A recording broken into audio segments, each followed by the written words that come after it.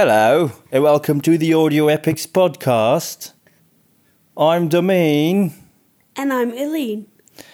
So, I've got a new Tascam recording device, which I'm holding right now, which my wife gave to me as a present. Yeah, because, he's such a great husband. Yeah, and it was Christmas. So, it's been an interesting 2 months lately for us. Yeah. So before we get into our episode, maybe we should talk about that for a bit. When it comes to health issues, this has been a very, very weird start of the year. Yeah.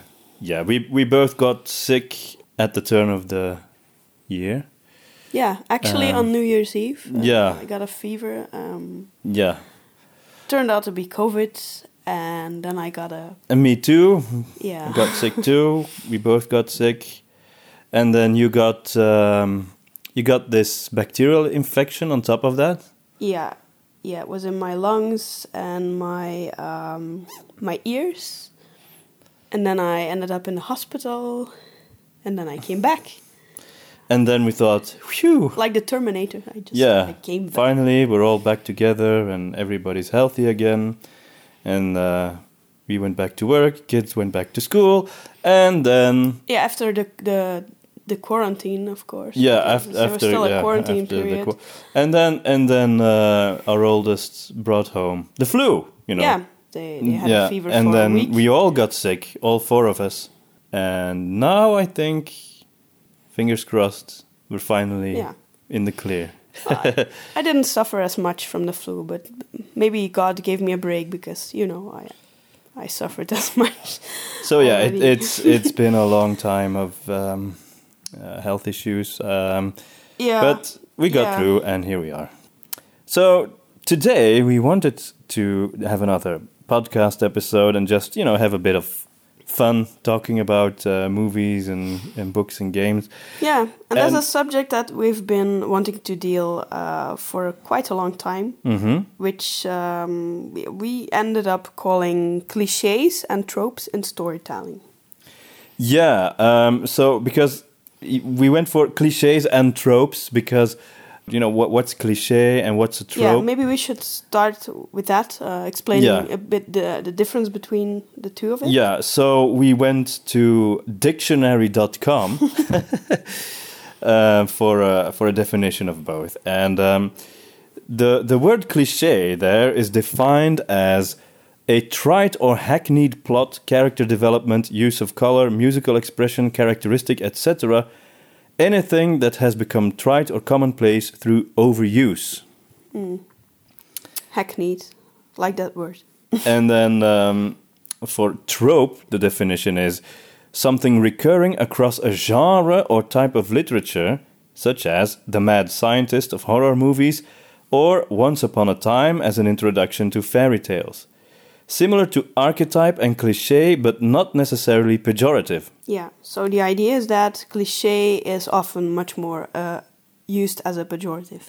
That's one thing, and also I think a cliché is anything that's overused, and a trope is more something like that's typical for a specific genre or a specific type of storytelling. Well, we wanted to just have fun, so we kind of mashed two of them up. Actually, so what we actually ended up doing was we just kind of made a list of clichés and tropes that we like, that we don't like, just things that came up. First, we were actually browsing TV tropes for inspiration, but we immediately quit because that website is really a labyrinth and they go a bit overboard with looking for tropes everywhere. It's true, yeah. So if you've seen it twice in a movie, then it's a trope. Everything is on there. A lot of what they mention is pretty recognizable, though. But yeah, it's too much. It's too. But it's a really fun website to check out anyway. So yeah, it's one of those places where you can really go down a wormhole and waste time and lose your mind for a number of times. but sometimes I think, wow, this is not really But sometimes I do see things there that make me say, yeah, I know, I recognize this. I've seen this in 100 movies. And also in The Simpsons, because everything is in The Simpsons. So we checked out TV tropes, but in the end we decided to just brainstorm and talk about movies and come up with our own clichés and tropes. And a lot of people complain about that something is cliché, for example. Yeah. But we think that these clichés or tropes are often just the typical ingredients of a genre or medium, and we kind of like some of them, so... Yeah, well, I've said before in previous episodes, I like old clichés, I don't like new clichés. I guess what I mean by that is you have certain really old clichés that are just kind of charming and fun, and then there are clichés that are more like things that one movie does, and then they all start doing it because, you know... Bandwagon phenomenon. Yeah, bandwagon phenomenon, and that's what I don't like. Yeah, I guess I understand what you mean. So, yeah, we were kind of... we wanted to categorize this episode in some way, but it was really hard. You got visual or sound clichés, and then you have these clichés that don't fit anywhere, the miscellaneous. So yeah, we were at a point where we were just talking about the clichés that we hate and some of our favorites. Yeah. And it's all very subjective, of course. So sure. We decided to just go with the flow here, and we have like this very rudimentary categorization, and that's it, right? Yeah, sure. Yeah, that's what we did. So we had a whole list, and then we sort of categorized it in pretty random categories. Yeah, maybe we will come up with new ones, or we can forget about some of them. So this is not a doctoral presentation. No, not at all. It's not going to win any awards, but it's going to be fun. So first we have the category comedy, like comedic clichés and tropes, I suppose. You want to do the first one? Oh yeah, this one I really love. There's a lot of movies where you have the situation where this can't possibly get any worse. Yeah, like when they say the line, this can't get any worse. They say the line, and then the next scene, it gets worse. Yeah. For example, bad weather. That's a very cliche one. Oh yeah. And in The Hobbit, it's like when the Goblin King, they defeated him, and everything. They fall down, and then they say this can't possibly get worse, and the Goblin King falls down, his corpse, right on top of them. You've got to be joking. Yeah. Also in Peppa Pig, they use a lot of cliches, and they use this often. Yeah. When Daddy Pig says this can't possibly get worse, it gets worse. And of course, another one is where they ask someone to do something, and they go like, "Oh no. No. And then cut to the person doing what... Yeah. I can't think of a specific scene in a movie, but that's definitely happened a lot. I remember one. In The Rescuers Down Under, when the bird... what's his name? Wilbur? I don't know. Or is it the other one? The bird. Yeah, it's the nephew. He says he will never hatch the eggs of the eagle, and then in the next scene he's doing it. So. Right. Yeah. The one that springs to my mind is in The Land Before Time, where they ask the little dinosaur to go to the big sleeping T-Rex. So, and also related is the this or that will never happen when the character says that. Yeah, that will never happen. Yeah. And then it happens. Yeah. Basically, I guess the previous two are kind of a version of that. Mm-hmm. It's a really typical trope. Actually, basically what happens in comedy a lot is just someone says something with a lot of conviction, and then the opposite happens right away. It's messing with your expectations. Yeah, what they're saying is disproved right away. Yeah, exactly. And another thing, and this is for me sort of in the territory somewhere between fun and annoying. It really depends on the execution. It can be very annoying. Is when a character, and this is very common in comedy type stuff, is acting very suspiciously and trying to hide something, and then other people and succeeding are completely oblivious to it. You know, it's super obvious that they're lying, that they're hiding something, and they're acting like, nothing, everything's fine. Yeah, yeah. You know, and then everyone, acts like everything's completely normal, and no one's even the slightest bit suspicious. And it's either information or an object. Yeah, but it's always right. Yeah. So if you would try to do that in a serious movie, it would obviously fall flat because it's completely not credible. There's a lot of lying and trying to deceive people in comedy as well. Yeah. Because this reminds me of the trying to combine two events you can't miss in comedy. Yeah. Or being in two places at once. Oh, yeah. Mrs. Doubtfire. The final act of Mrs. Doubtfire is all about that, right? Like he's having dinner with the family and with his new boss. Yeah, it's like the center of the story. It's very commonly used in comedy.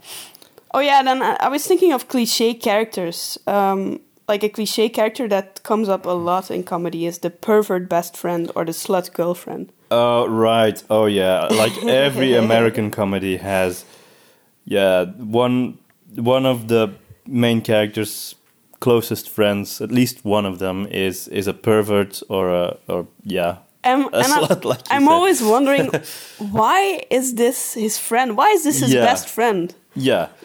I guess the entire series of How I Met Your Mother is like that with Barney. With Barney being actually I think he's actually a psychopath. I mean, the way he treats women.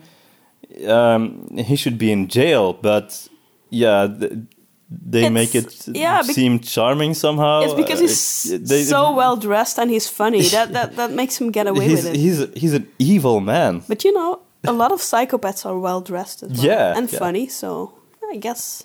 Oh yeah, and you also have the opportunist, like the fat guy in Demolition Man who wears the funny clothes.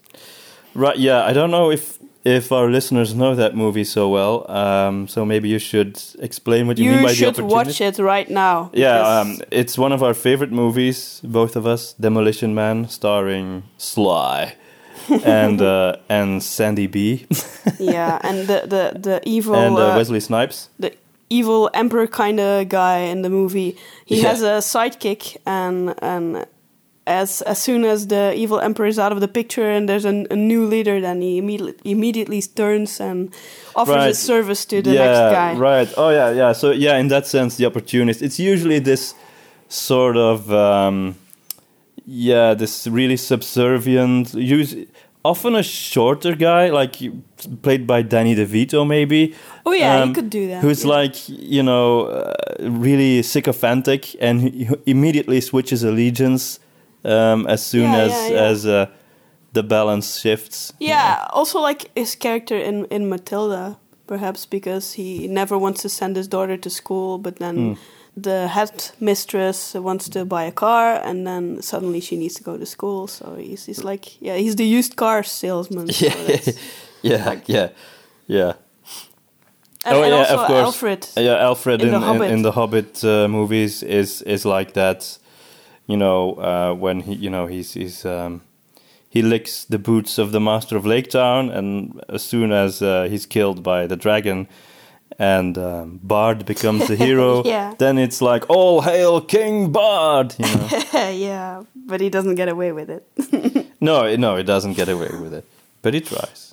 The angry boss is another one of the characters in our list of comedy stock characters. Oh yeah, like the over-the-top angry boss. Yeah. The chief editor from the newspaper in Spider-Man is I think a brilliant example. He's also really funny. And his head is probably very red in the comics. Yeah. I've never read them, but... Me neither, but I imagine very red. But in the movie, the Tobey Maguire Spider-Man movies, I thought that character was really funny and well done. Yeah. Oh, the happy villain is also a very nice one. Oh yeah, so the villain who's totally having fun being villainous and, laughing all the time. And doing awful stuff in a kind of chill way. Yeah, a great example is, again, from Demolition Man. Yeah, Wesley Snipes. Simon Phoenix. Yeah, there's this line that he says in the movie in a specific way that he says it, and we often kind of repeat that. Yeah, it's a funny movie, and it's a funny character. Now everyone's gonna want to know the line. Well, I'm not gonna repeat it. It's a family show. Dr. Evil is also in a very good mood always. Is he? Yeah. Yeah, kinda. And he's even like when he has Mini-Me, he thinks he's kind of cute, and he's like the bright dad all the time, right? While he's actually concocting these evil plans all the time. So he's it's kind of nice having a villain who's having fun at the job. Yeah, it is. It is. Of course, there's the villain cackle, ha ha ha ha. Gargamel and stuff like that. But that's different. It's like every cartoon villain does that. Yeah, and I believe we somewhere have a category of the bad guys. Oh, okay. Cliché, so we'll get back on that. Here's another category. So we had comedy, sports movies. Sports movies are full of cliches. Yeah, but we only wrote down one. So we don't watch a lot of sport movies. I'm not even sure this should be a category because a category with only one item is kind of pathetic. I know there's a ton of cliches in sports movies. Yeah, like there's sports guys in them and shit. Yeah, but it's like they tend to be really really formulaic. Yeah, the one I could come up with was the injury before the finale. It's always when there's a... Right, they're doing really well, and then right before the big game, one of the main characters has an injury. Yeah. And then often, despite the injury, he pushes himself. They do it anyway. They win. In slow motion. Yeah, in slow motion. Yeah, that's another cliche. Yeah. A lot of slow motion. Yeah, sports movies have a lot of slow motion. Yeah, by the way... if you watch more sports movies than we do, then feel free to write your cliches in the comments. Yeah, I for some reason with the injury, I'm thinking of some kind of horse race movie, but... Oh, I was thinking of rugby. Oh, okay. Or American football kind of. Right, yeah. Baseball, there's a lot of baseball movies. Oh, yeah. We watched Field of Dreams a while ago, but that's not really about baseball all the time. There's a bit of baseball in it, but it's not. It's not like a big game kind of movie. Right, that was that. It was such a weird magic, idea. Realistic story, right? It was like this a magic baseball field. It was a weird movie.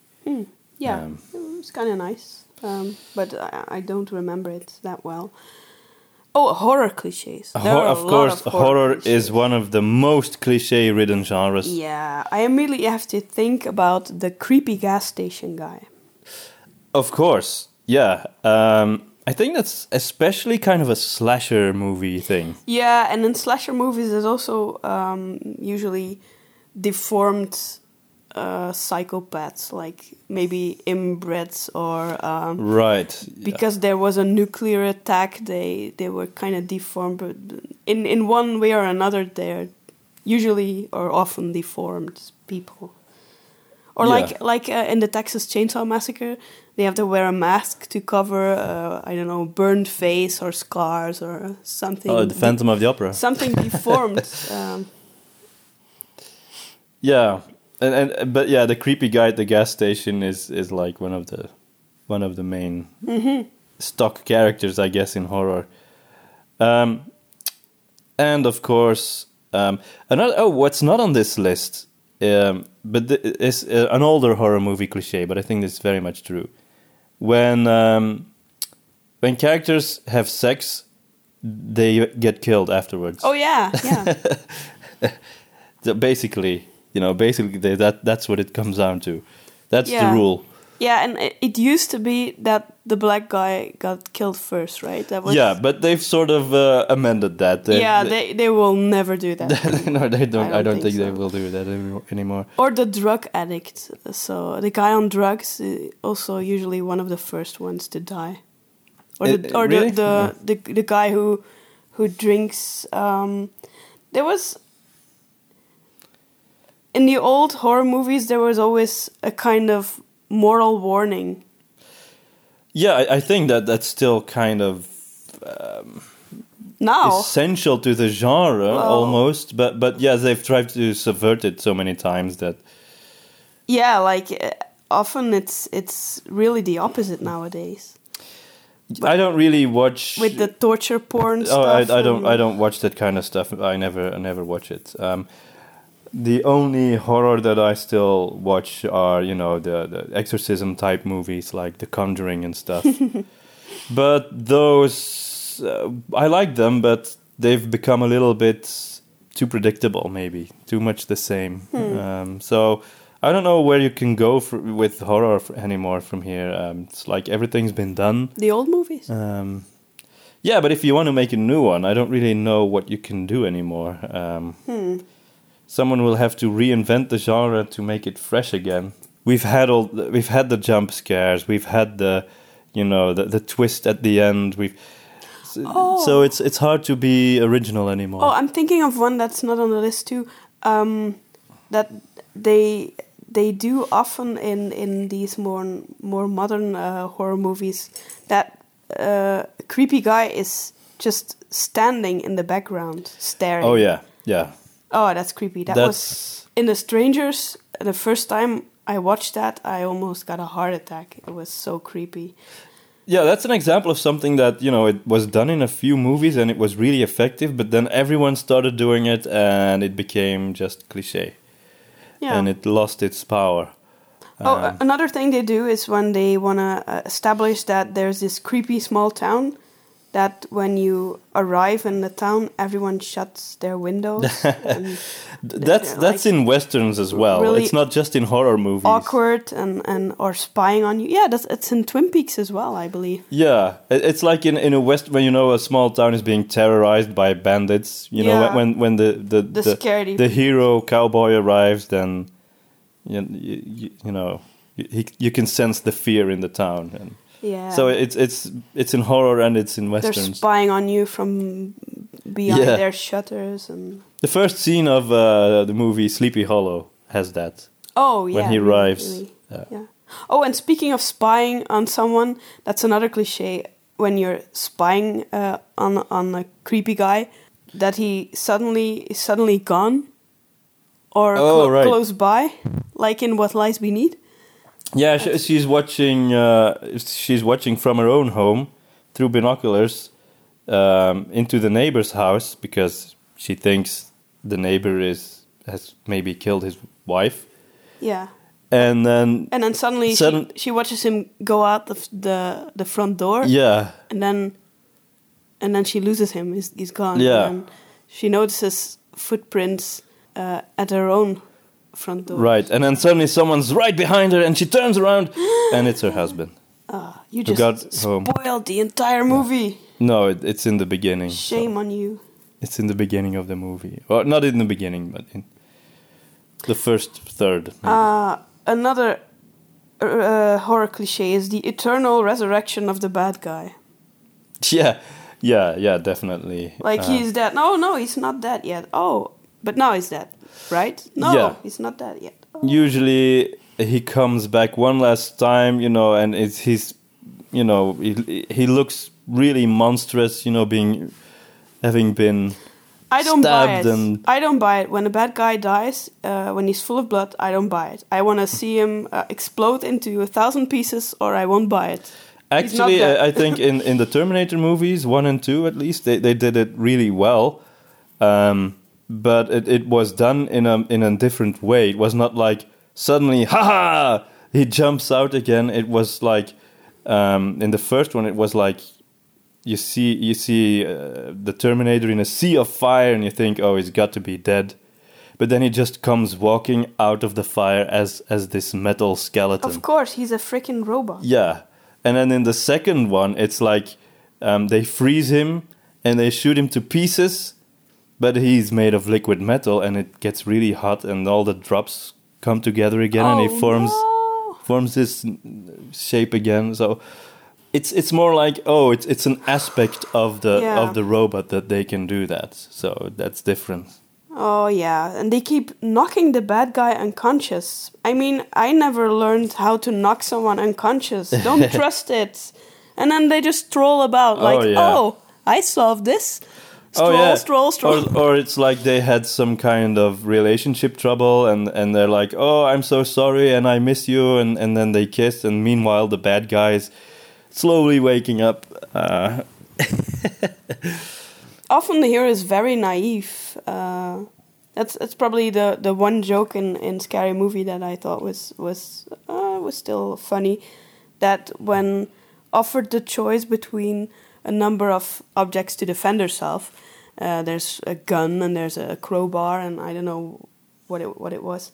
But then she picks the banana, and then there's this arrow that points to certain death, and she follows that one except instead of the one to safety. And I think that was kind of interesting because that's often what happens. The banana is still funny, but then the second one is not funny anymore. But it does happen in horror, like the dark alley. What's with the dark alley? I don't understand why heroes keep getting themselves into dark alleys. Why would you pick the dark alley? Maybe they have to go there for some reason. No, they never need to go there. It's even often the case that they go into a dark alley and then they almost die and then they escape and then they just turn back the way they came in. And you're like, why were you there in the first place?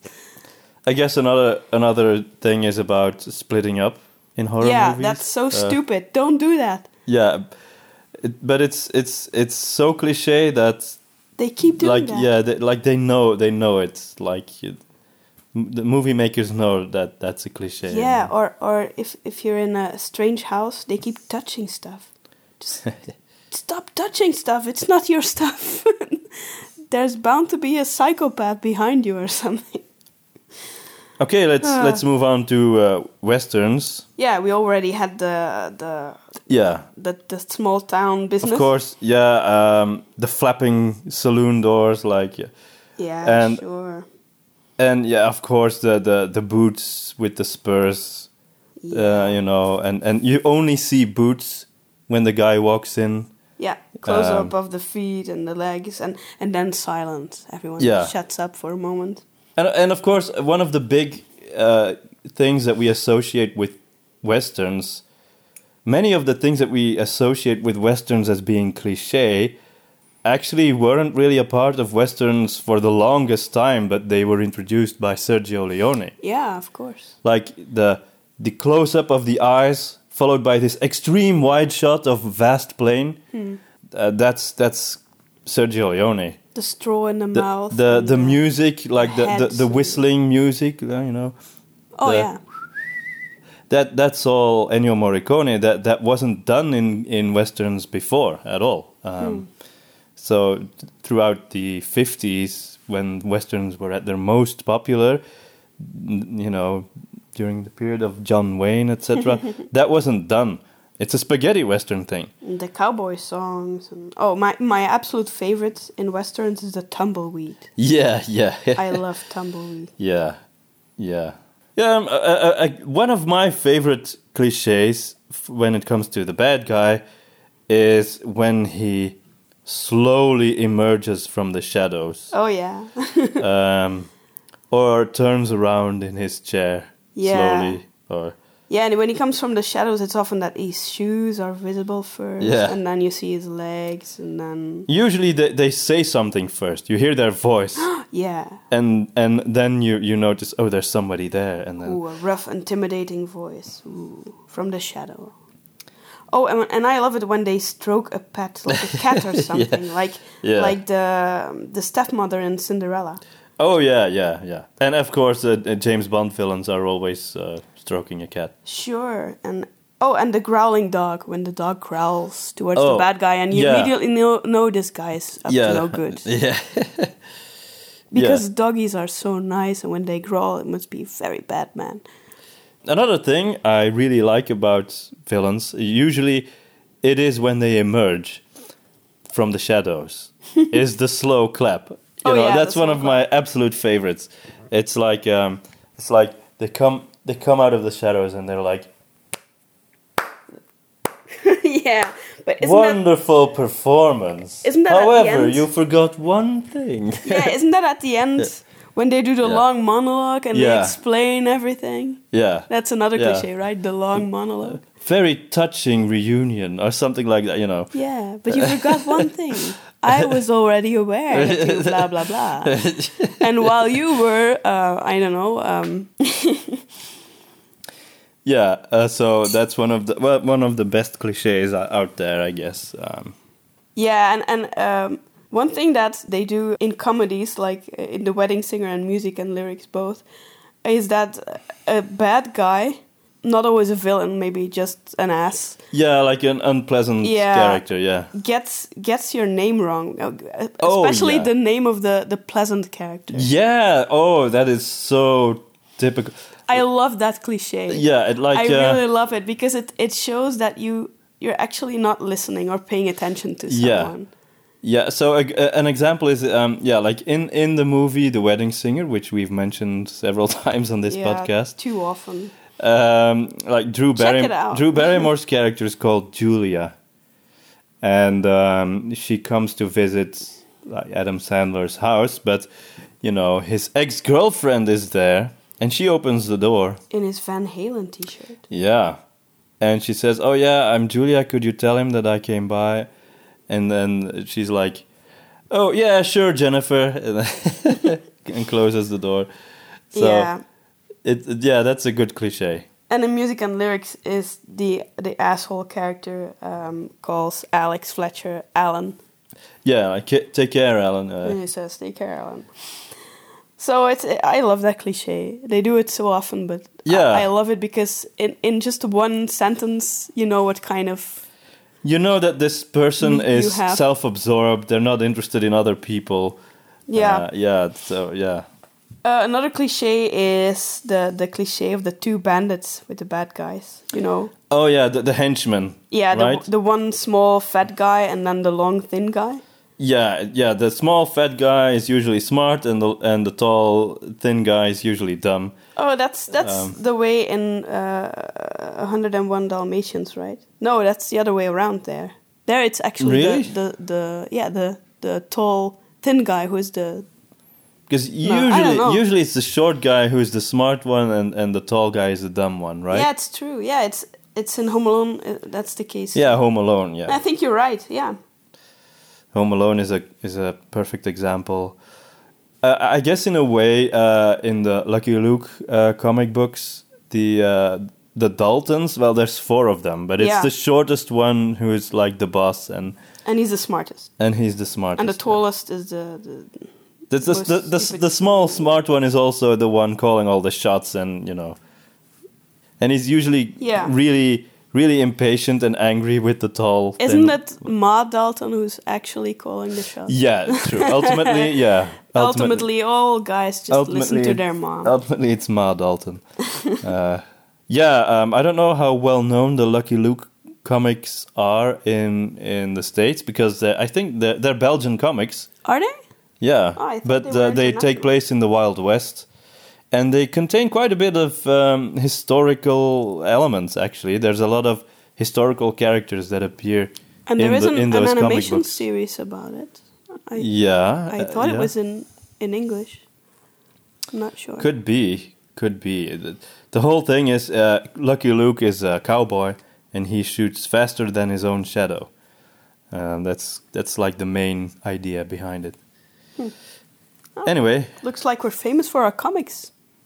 Yeah. There's Tintin, there's Asterix. Yeah.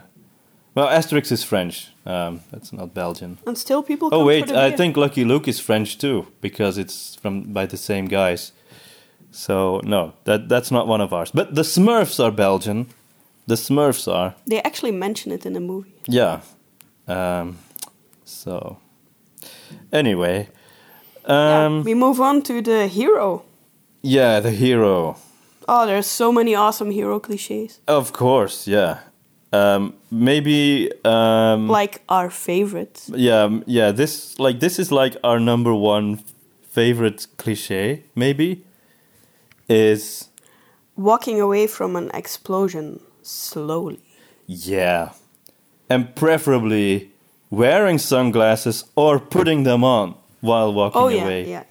And just really casually, like not worrying at all that your back might get burned or something. There's this big, huge orange explosion right behind you, and you just walk away like it's it's boring to you. Like you do this every day. You act like you just don't care. I love that. Yeah. I love that so much. Oh, another cliche, hero cliche is I'm not this guy anymore.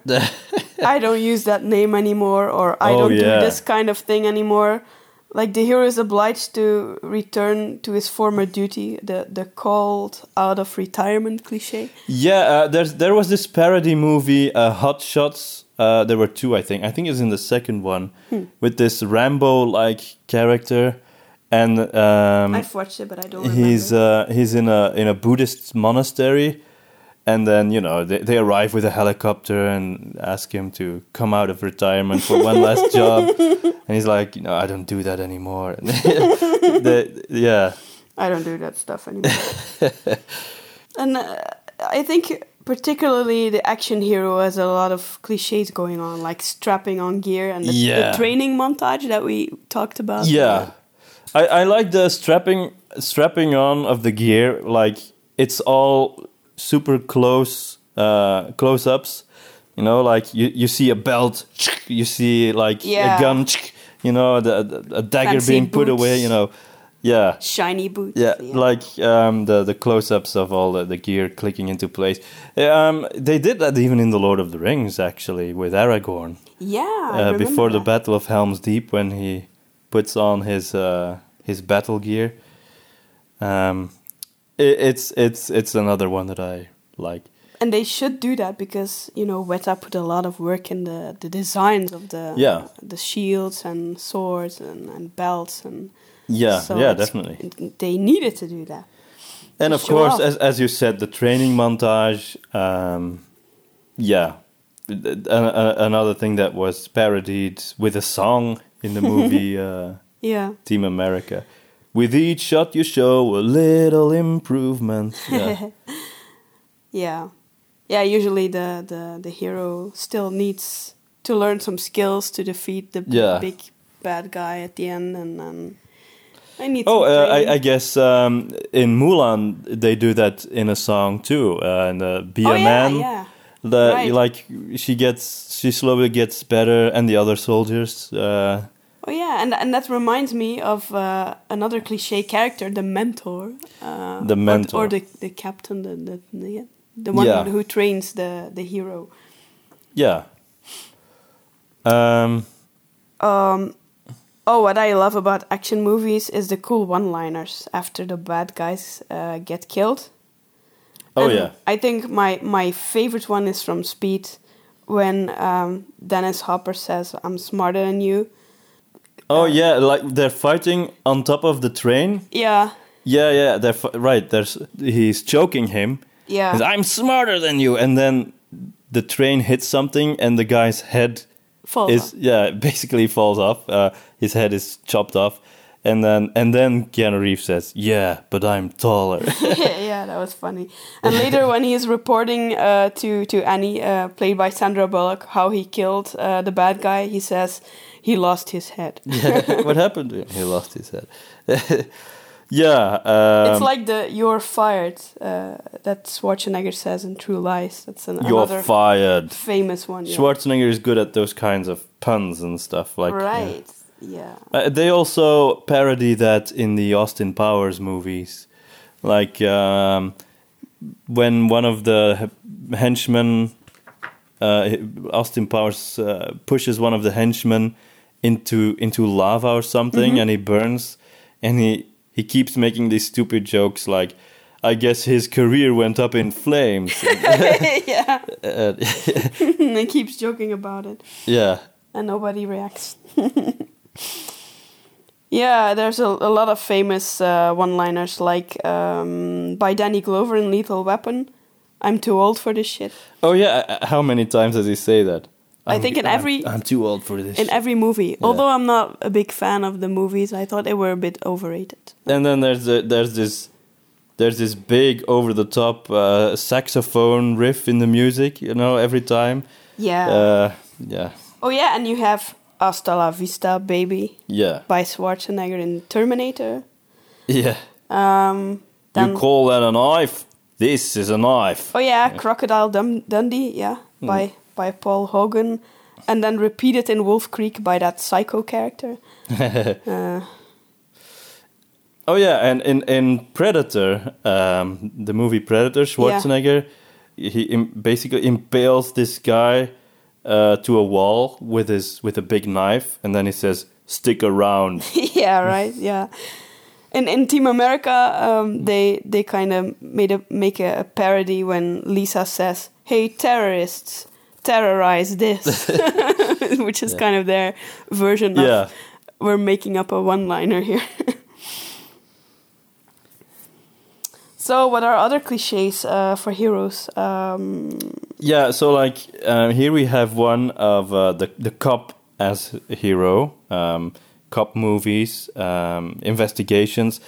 Usually what happens is the main detective doesn't work by the book, and he's getting close to solving the case, but then his superior gets mad and he says like, "You're off the case," but then he still goes on and still pursues and actually solves it.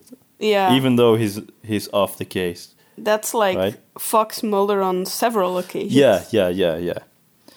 I saw a parody in The Simpsons. Oh, and in, what was that series you bought me? True Detective. Oh, that's in there too? Another example, yeah. He was suspended and he kept on working on the case. Wow, it's like in every detective thing. Although it never happens to Columbo. No.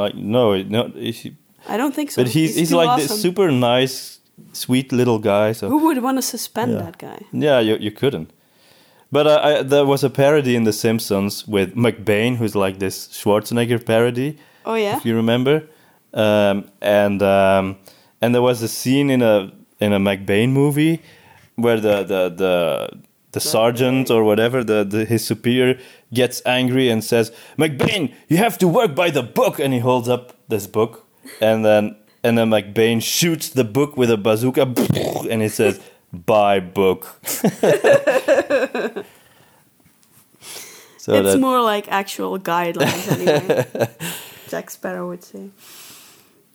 So, what I also love is the typical tough guy shit, like wearing sunglasses indoors and flipping a cigarette into a puddle of gasoline. Yeah, that's usually something bad guys do, I think.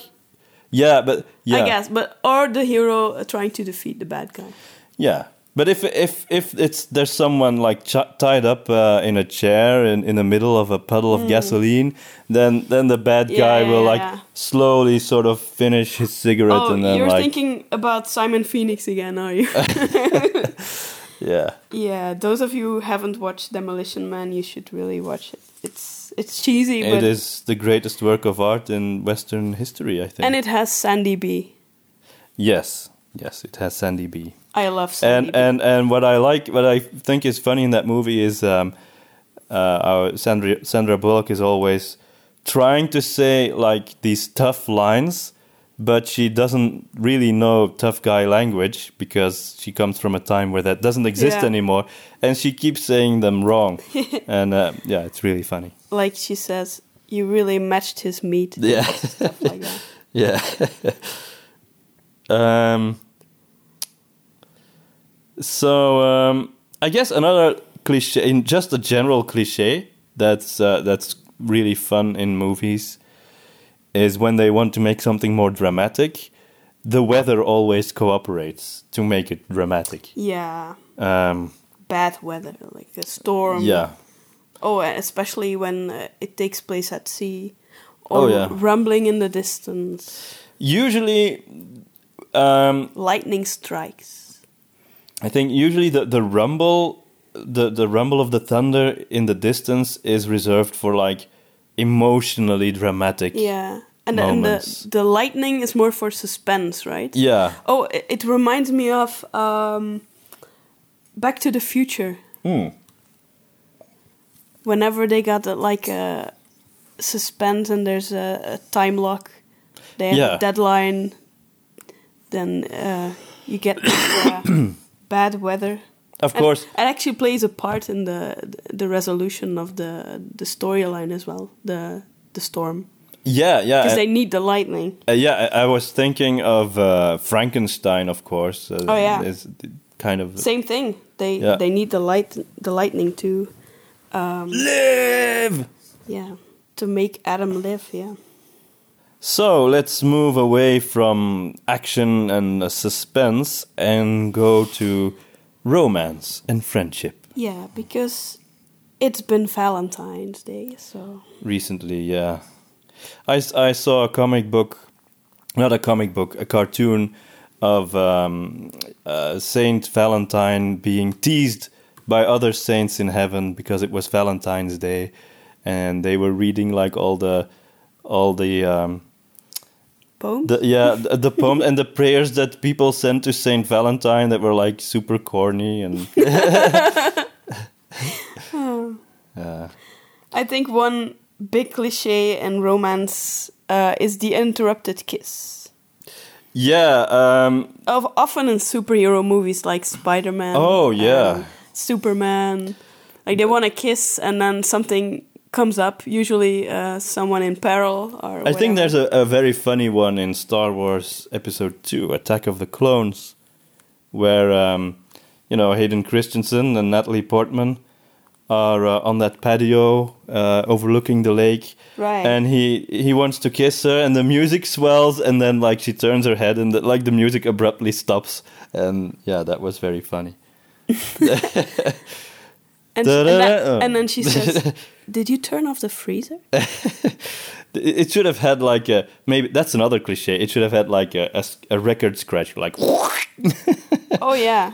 That should be. That's the last category, I believe. The cliche sounds should be. Oh, okay. Should be on there. Maybe another comedic love cliche. I don't think it's on the list. Is like when someone sees someone and it's love at first sight. And you see them in slow motion and with like this sort of white vignette around it. Yeah, like that.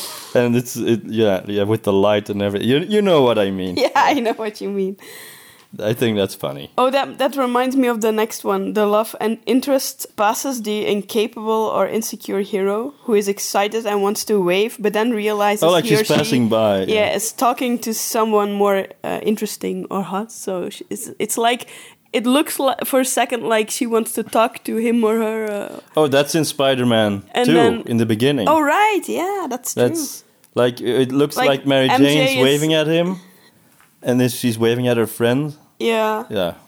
Yeah, that's a typical one. Yeah.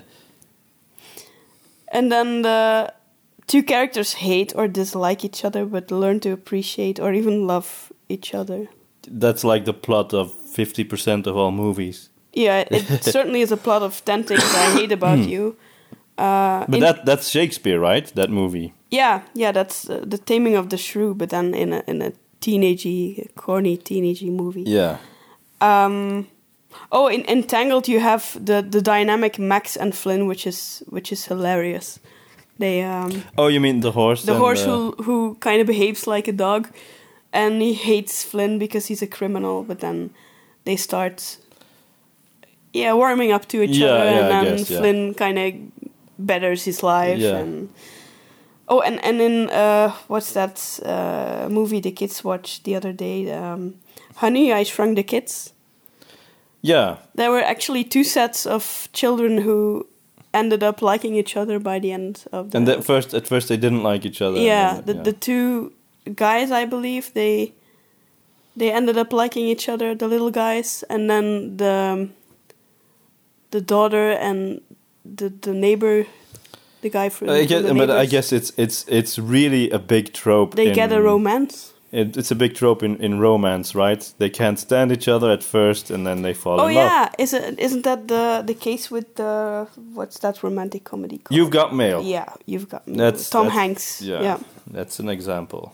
Yeah, I guess Pride and Prejudice is like that, right? I guess so. Yeah. And of course, I object. You could have a whole thing about courtroom cliches, but I meant a wedding scene. Yeah. Where someone at the last moment, slams open the church door and yells, "I object." Oh yeah, a funny example of that is in While You Were Sleeping, when she actually objects, and then someone comes in, objects too, and then someone yells, "Get in line." Yeah, It was the priest who said, "Get in line." 3 people objecting in the same wedding. But there are cliches in fantasy as well, right? Of course. Like the Apprentice. I think tropes are more of the ultimate genre. Tropes, I think more of a suitable word for that. Yeah. The farm boy who turns out to be the chosen one and has to meet a wizard who is his mentor. Oh, that's very specific. Yeah. It's like Star Wars meets Harry Potter or something. Or Aragon or any one of them, Yeah. It's the basic coming of age fantasy plot. Yeah. It doesn't bother me as much. I mean, as long as there's an original turn in it, or that's not the whole plot, then it's fine. If it's another thing that is often in fantasy is like you have people. Well, in urban fantasy. It's like you have people who are special, who have some kind of gift and are part of some kind of special magical world, and other people who are just ordinary people and they're muggles. Or I remember one series where the ordinary people were called the Mundanes. Oh right. Yeah. Isn't that the whole theme of the story of Encanto? Where the main character is actually the only one who has no special power. And I watched that movie when I was really sick. And I don't know whether it was because I was sick, but I really didn't like it. I thought it was boring. It was the impression that I had when I saw it was like it's harmless, it's inoffensive, but it's just not very good. Interesting. Yeah. And let's face it, people want superpowers. It's cool. Sure, but that doesn't mean that every character has to have superpowers. No, but if the main character is the only one without one, I think that could work. You make something.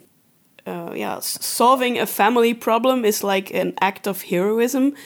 I just don't buy it. Just I don't know. Feel epic. Maybe it just wasn't done well in that movie. I mean, I haven't really watched it. I've only seen bits and pieces. The problem with those movies is like with Frozen, it was gorgeous. Mm. It was visually gorgeous, and I think it's so sad when the story is not exciting enough. Mm. If it's such a visually gorgeous movie, but I do think you could have a cool movie where everyone's got some kind of power, but the main hero does not. I think that could work. Okay, let's talk about death. Yeah, because I thought, this conversation is getting too lighthearted. Yeah, too corny. So let's talk about death. Let's go from Valentine's Day to Funerals Day. Okay, so so we have a category death, and taxes. No, taxes in movies doesn't come up that much, but I was thinking Meet Joe Black. Yeah, of course, death and taxes. So some of the cliches surrounding death in movies is, of course, that when someone dies, they always take the time to say something really moving or significant, and then they die. Yeah, they go like...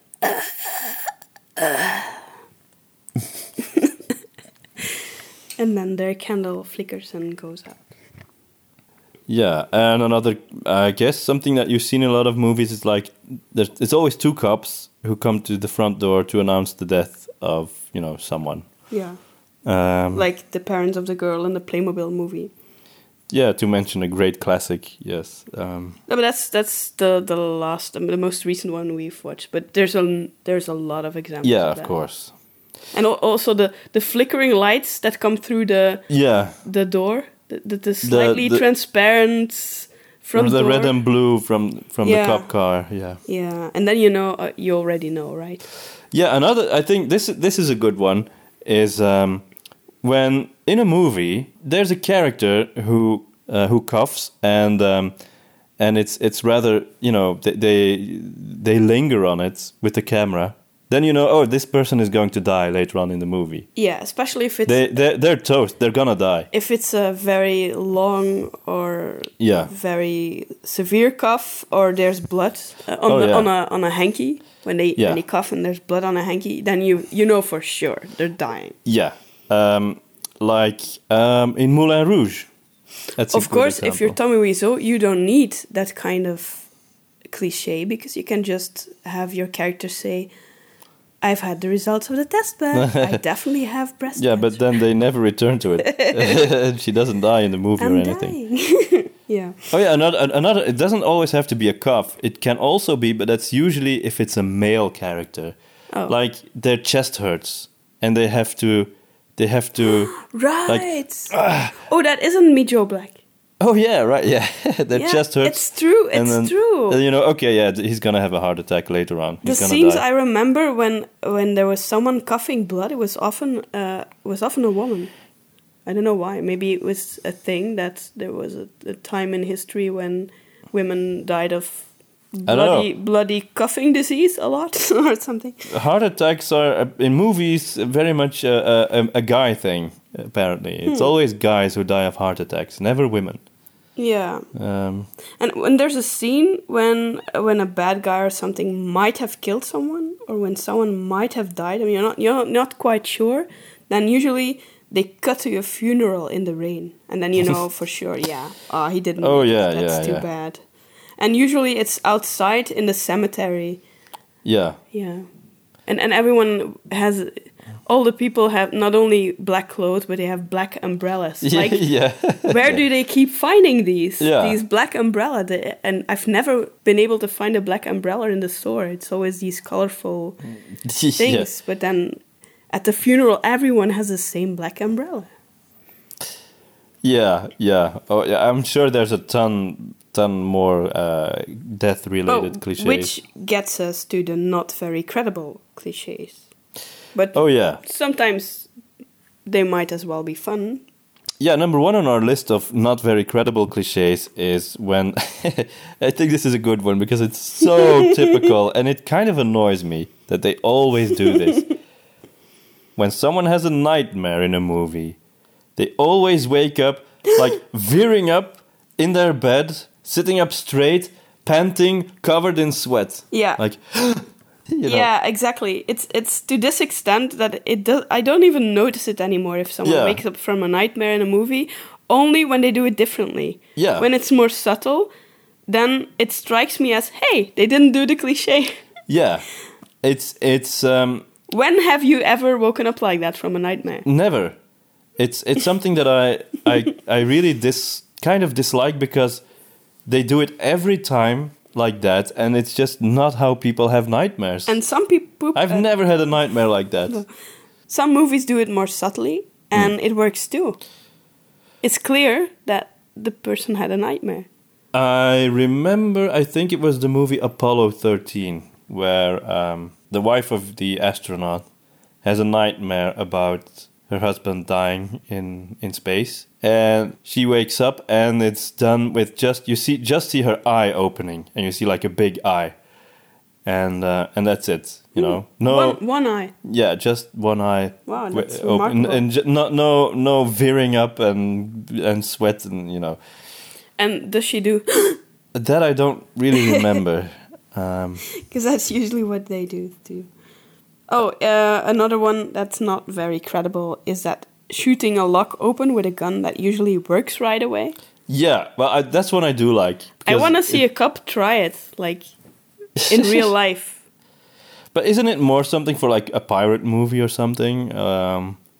Yeah, those more, typical more locks. old-fashioned kind of padlocks. We don't have those padlocks anymore. It's true. Yeah, this is one that does bother me a bit because it's super cliche and it's just not credible at all.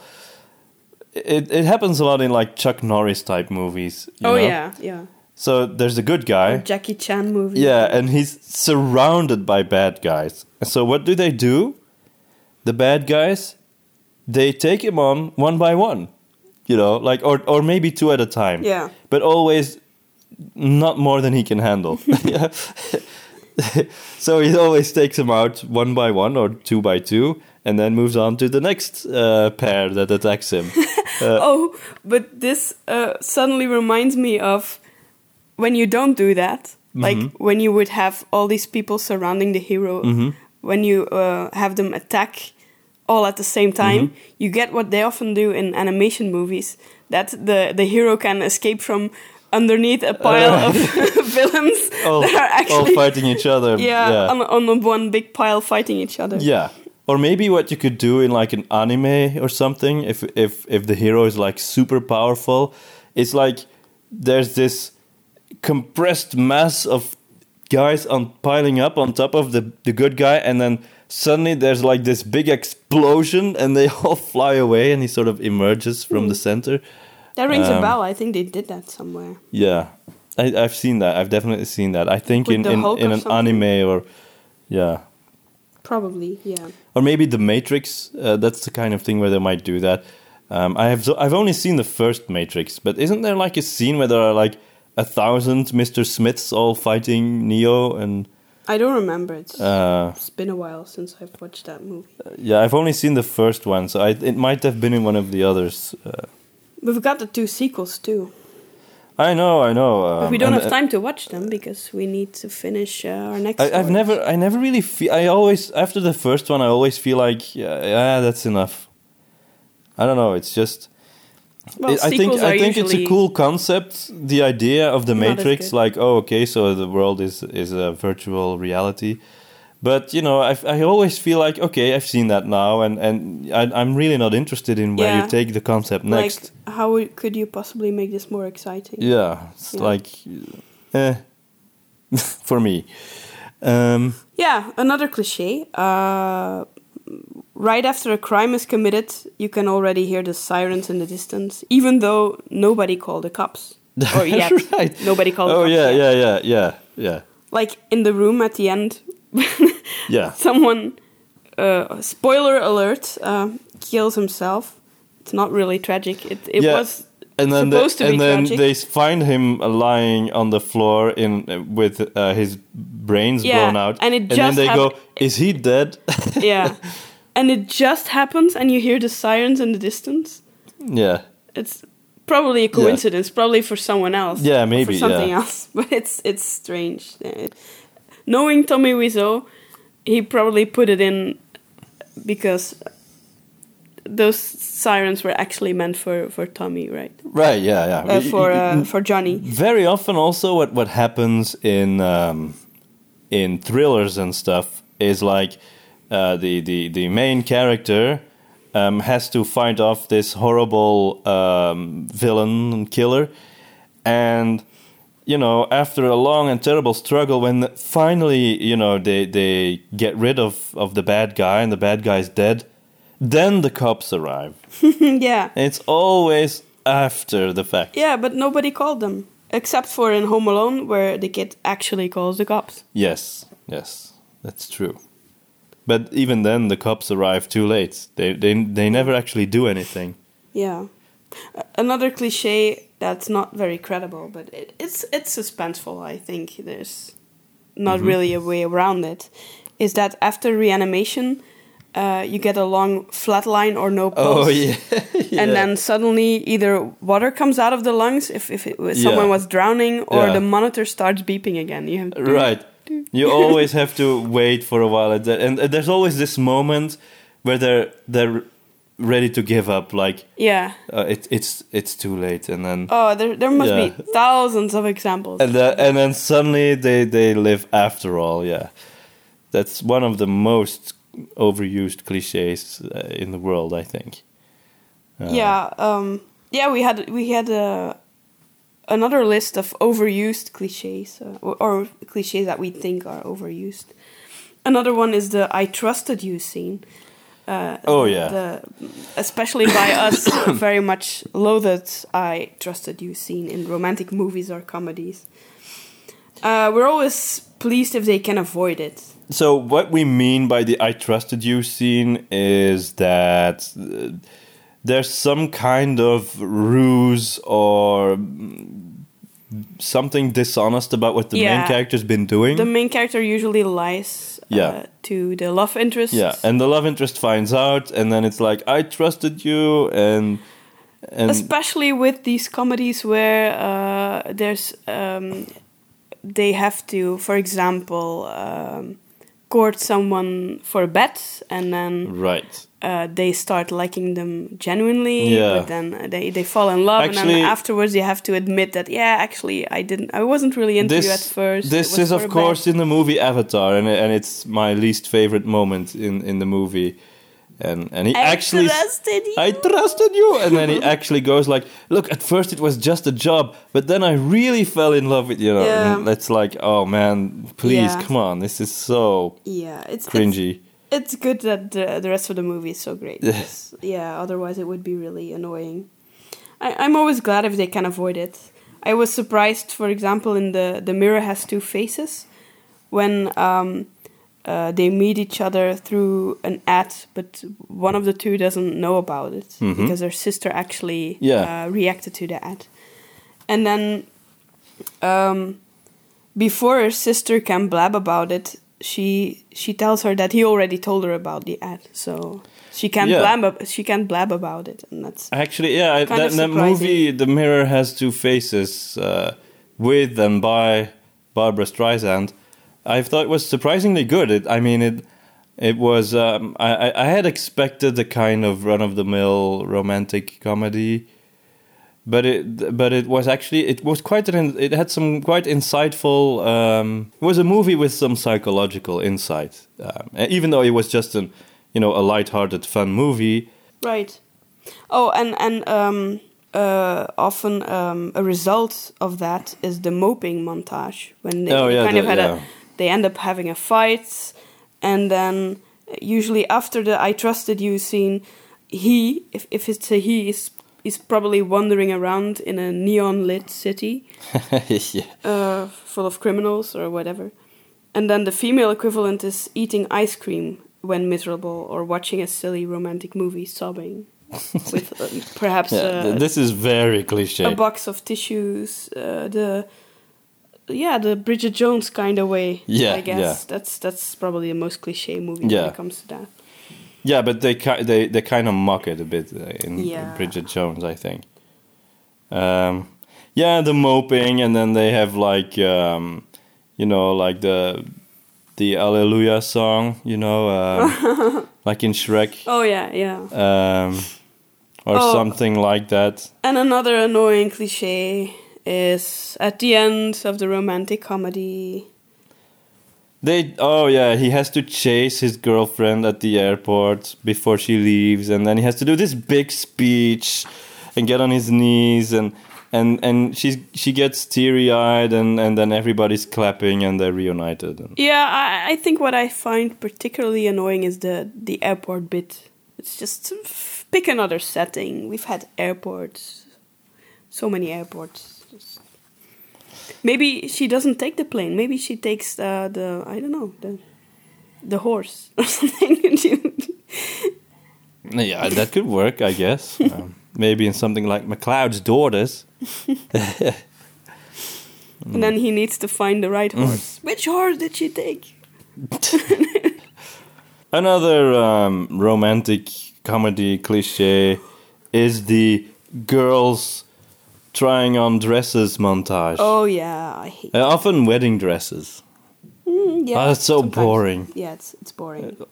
Oh, there's also the cliche of somebody who needs to say something important, but nobody listens. Oh yeah, and it's really important. And they're like, no, but please just listen, and then they're like, no, it's fine, and that's so annoying. Or no, I want to say something first. That's another one.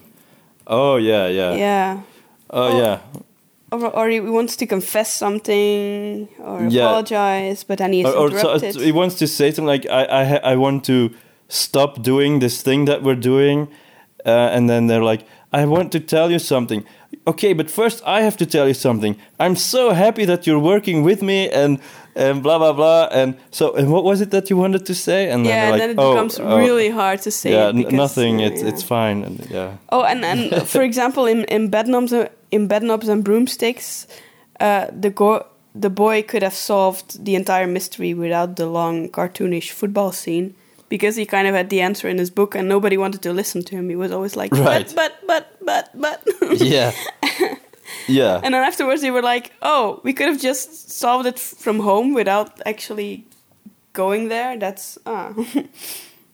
Yeah, I always loved that movie as a kid. I can see the narrative flaws in it, but I still really enjoy the knights' armors coming to life at the end and fighting off the Nazis. Yeah, I don't really know what the big deal is with the animation scene in between. I don't think it really works. I never liked the animation. I always just liked the knights. I guess the idea of knights with swords winning from guys with guns is something that I really like. That was pretty cool.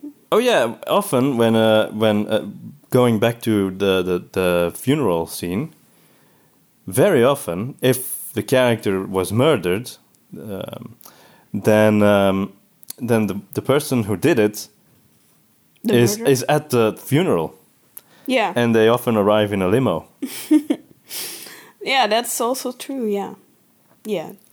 Or maybe they're not actually at the funeral, but they're like watching the funeral from their limo, right? From a distance, from a dark window. Or, true. And the murder always returns to the crime scene. So if there's a crime scene and there's cops around, then he will probably go, "What's going on here?" So, what other cliches do we have? Comedy is full of misunderstandings and people jumping to conclusions. Yeah. You could go on for ages about that. Oh, the idol turns out to be an idiot or an asshole. Oh, yeah, that's used to be original, but now it's somewhat overused, especially Pixar, kind of, with Up and Coco and... 102 Dalmatians has it too. Right, yeah. So, it's a Disney thing. Like, someone idolizes someone, and then when they actually meet him, it turns out that this person is an idiot or even a bad person.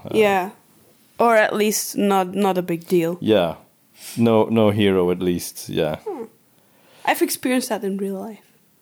You have? Yeah, there was this great writer who wrote The Will of the Woods, and then when I met him, he was like, nah. He was this total idiot. But I married him anyway. Yeah, I guess, yeah. Another very annoying cliche, a recent one, that's also become a bit of a hype. There was no prophecy, it was you all along, which kind of started with the Lego movie, or what was it? I hate that. You hate it? Yeah. Didn't you read a book? Well, I read, you can't say because it would be a spoiler. I won't mention it, but there was a book series that I was reading. I'm still reading it. I really enjoyed it, but it was super, actually. It was great, but there was this moment in one of the books where there was something like that, where it was thought that the main character was this prophesied hero, and then it turns out, no, there was no real prophecy, and all the amazing stuff you just did because because believed it. Because people believed in you, and you believed in yourself, and you're such a testament to the power of human belief, and you can do anything if you just... Because really... you need a training montage, or you will not be a hero. No, but really, come on. We want heroes. We want prophecies. No, that's why we read fantasy. And you're not gonna suddenly, take that away from us after hundreds of pages and act like, such an amazing reveal. No, it's just annoying. It just makes the world less magical. But I think you were not the only one being annoyed by it, because you told me that in the next book he tries to fix it, right? The writer? Well, it seems like he's fixing it in the next one. Oh no, you were the prophesied hero anyway. I don't know. I don't know. It's still unclear at this moment, but at least the other characters are also annoyed by it. I'm reading a fantasy book.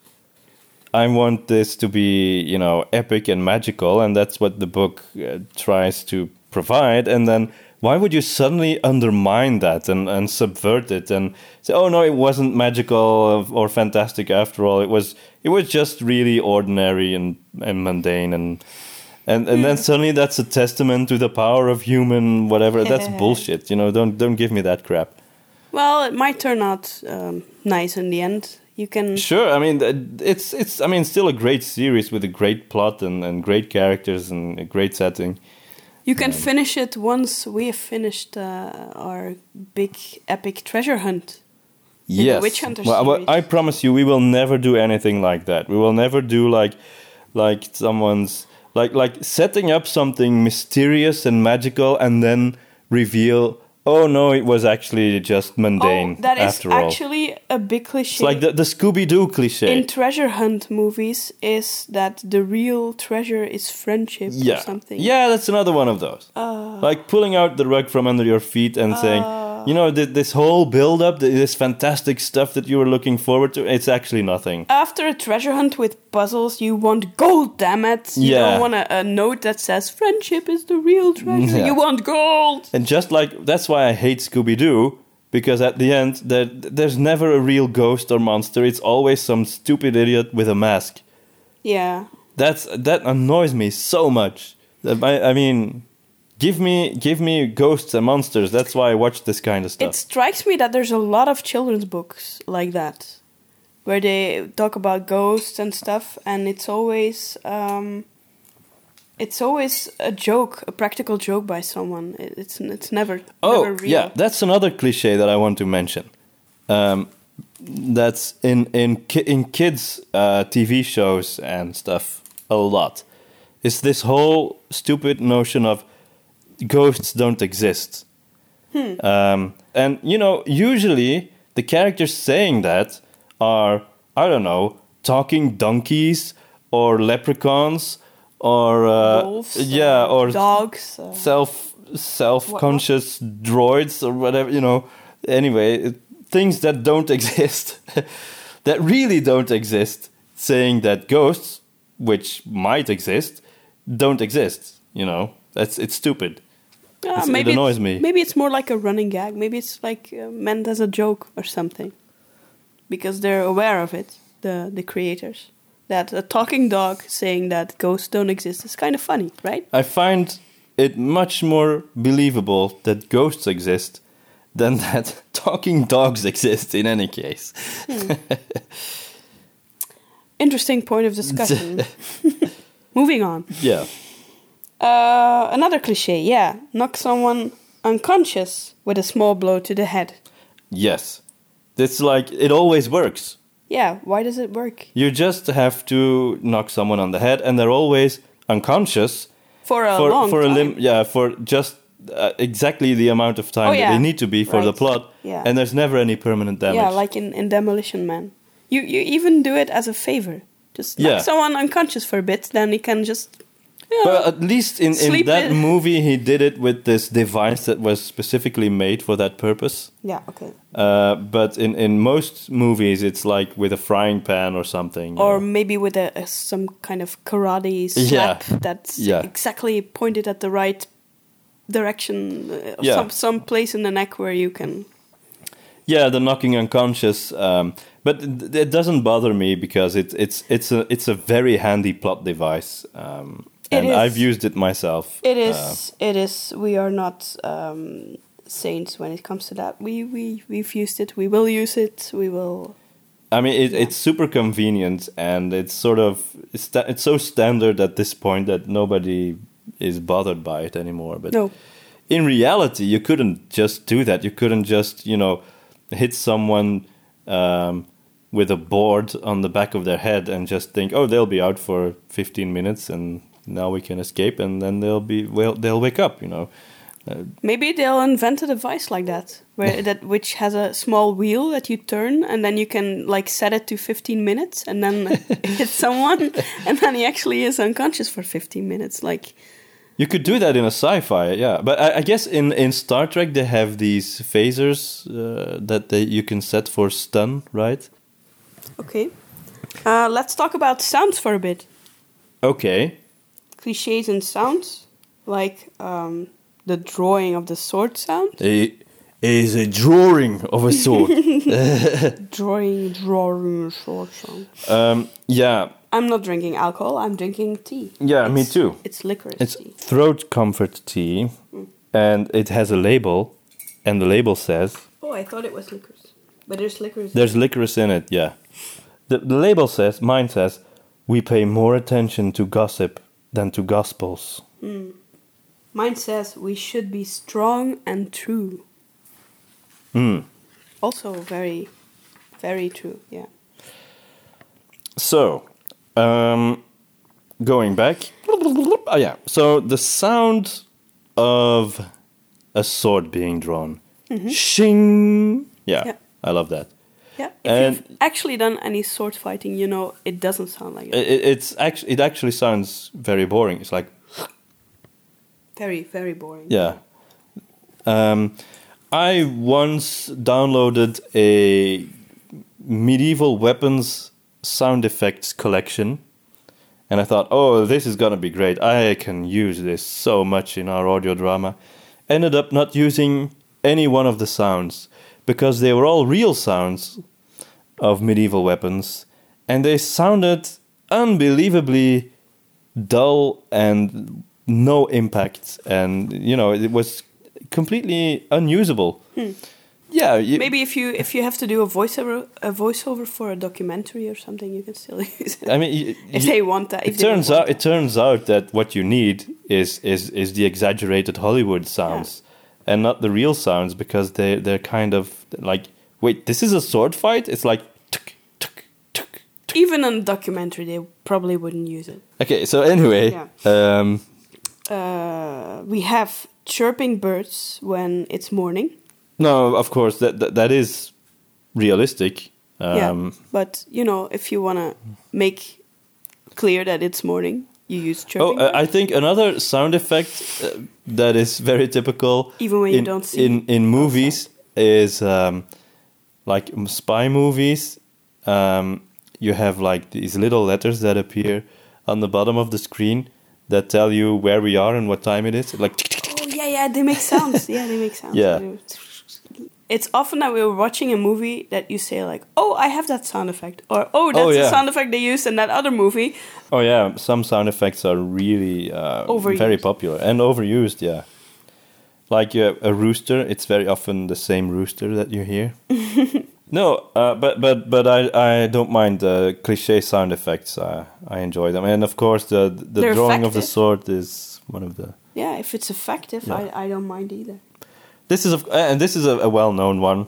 Eagles, in movies, they always make a certain sound that, yeah. That sounds more like a dolphin, but but the typical eagle sound. But apparently, that typical eagle sound that they always use in movies is not the sound of an eagle, but some other bird. I thought it was a hawk or something. Yeah. Okay. Apparently, that's one of those things that we've gotten used. Oh, and fist fights. Oh yeah. They always apparently what they do is they have gymnasts who jump on these mats And oh, really? That's And that's the sound you hear. That's how when a fist hits your cheek it's like, or something. Yeah, when in a fist fight in movies, you always hear like, and that's not what you would really hear. No, I figured, yeah. But we've gotten so used to it that that's what we assume it sounds like. But in reality, it doesn't make much of a sound, apparently. I just noticed that you have your sock inside out. You're wearing your sock inside out. It's a statement. Really? It's a political statement. It means that I support... the inside out part. No, it doesn't mean anything. It just means you were probably tired this morning. So anyway, we've run out of cliches. I'm sure there are 1,000 others that we failed to mention. Yeah, and actually I'm quite curious about what strikes you as a cliche. So if you have any more examples of cliches, we would really, really love to read about them in the comment section. Yeah, and I'm sure that Witch Hunter and the Will of the Woods have their own cliches. Yeah, there are lots of them. We don't hate them. They're in general, I like them. Effective if they're not really overused. Yeah, I guess it just sort of depends. There are charming cliches and there are annoying cliches. And it also depends on the execution, because you can do them well and you can really make them suck. Yes, it's true. But that goes for everything. Yeah. But I'd love to hear more examples of cliches and what you think of them and whether you find them funny, because many of them are funny, like the walking away from an explosion and things like that. They're cool and funny. So yeah. We hope you had fun, and we'll talk to you next time on the Audio Epics podcast. Bye-bye. Bye.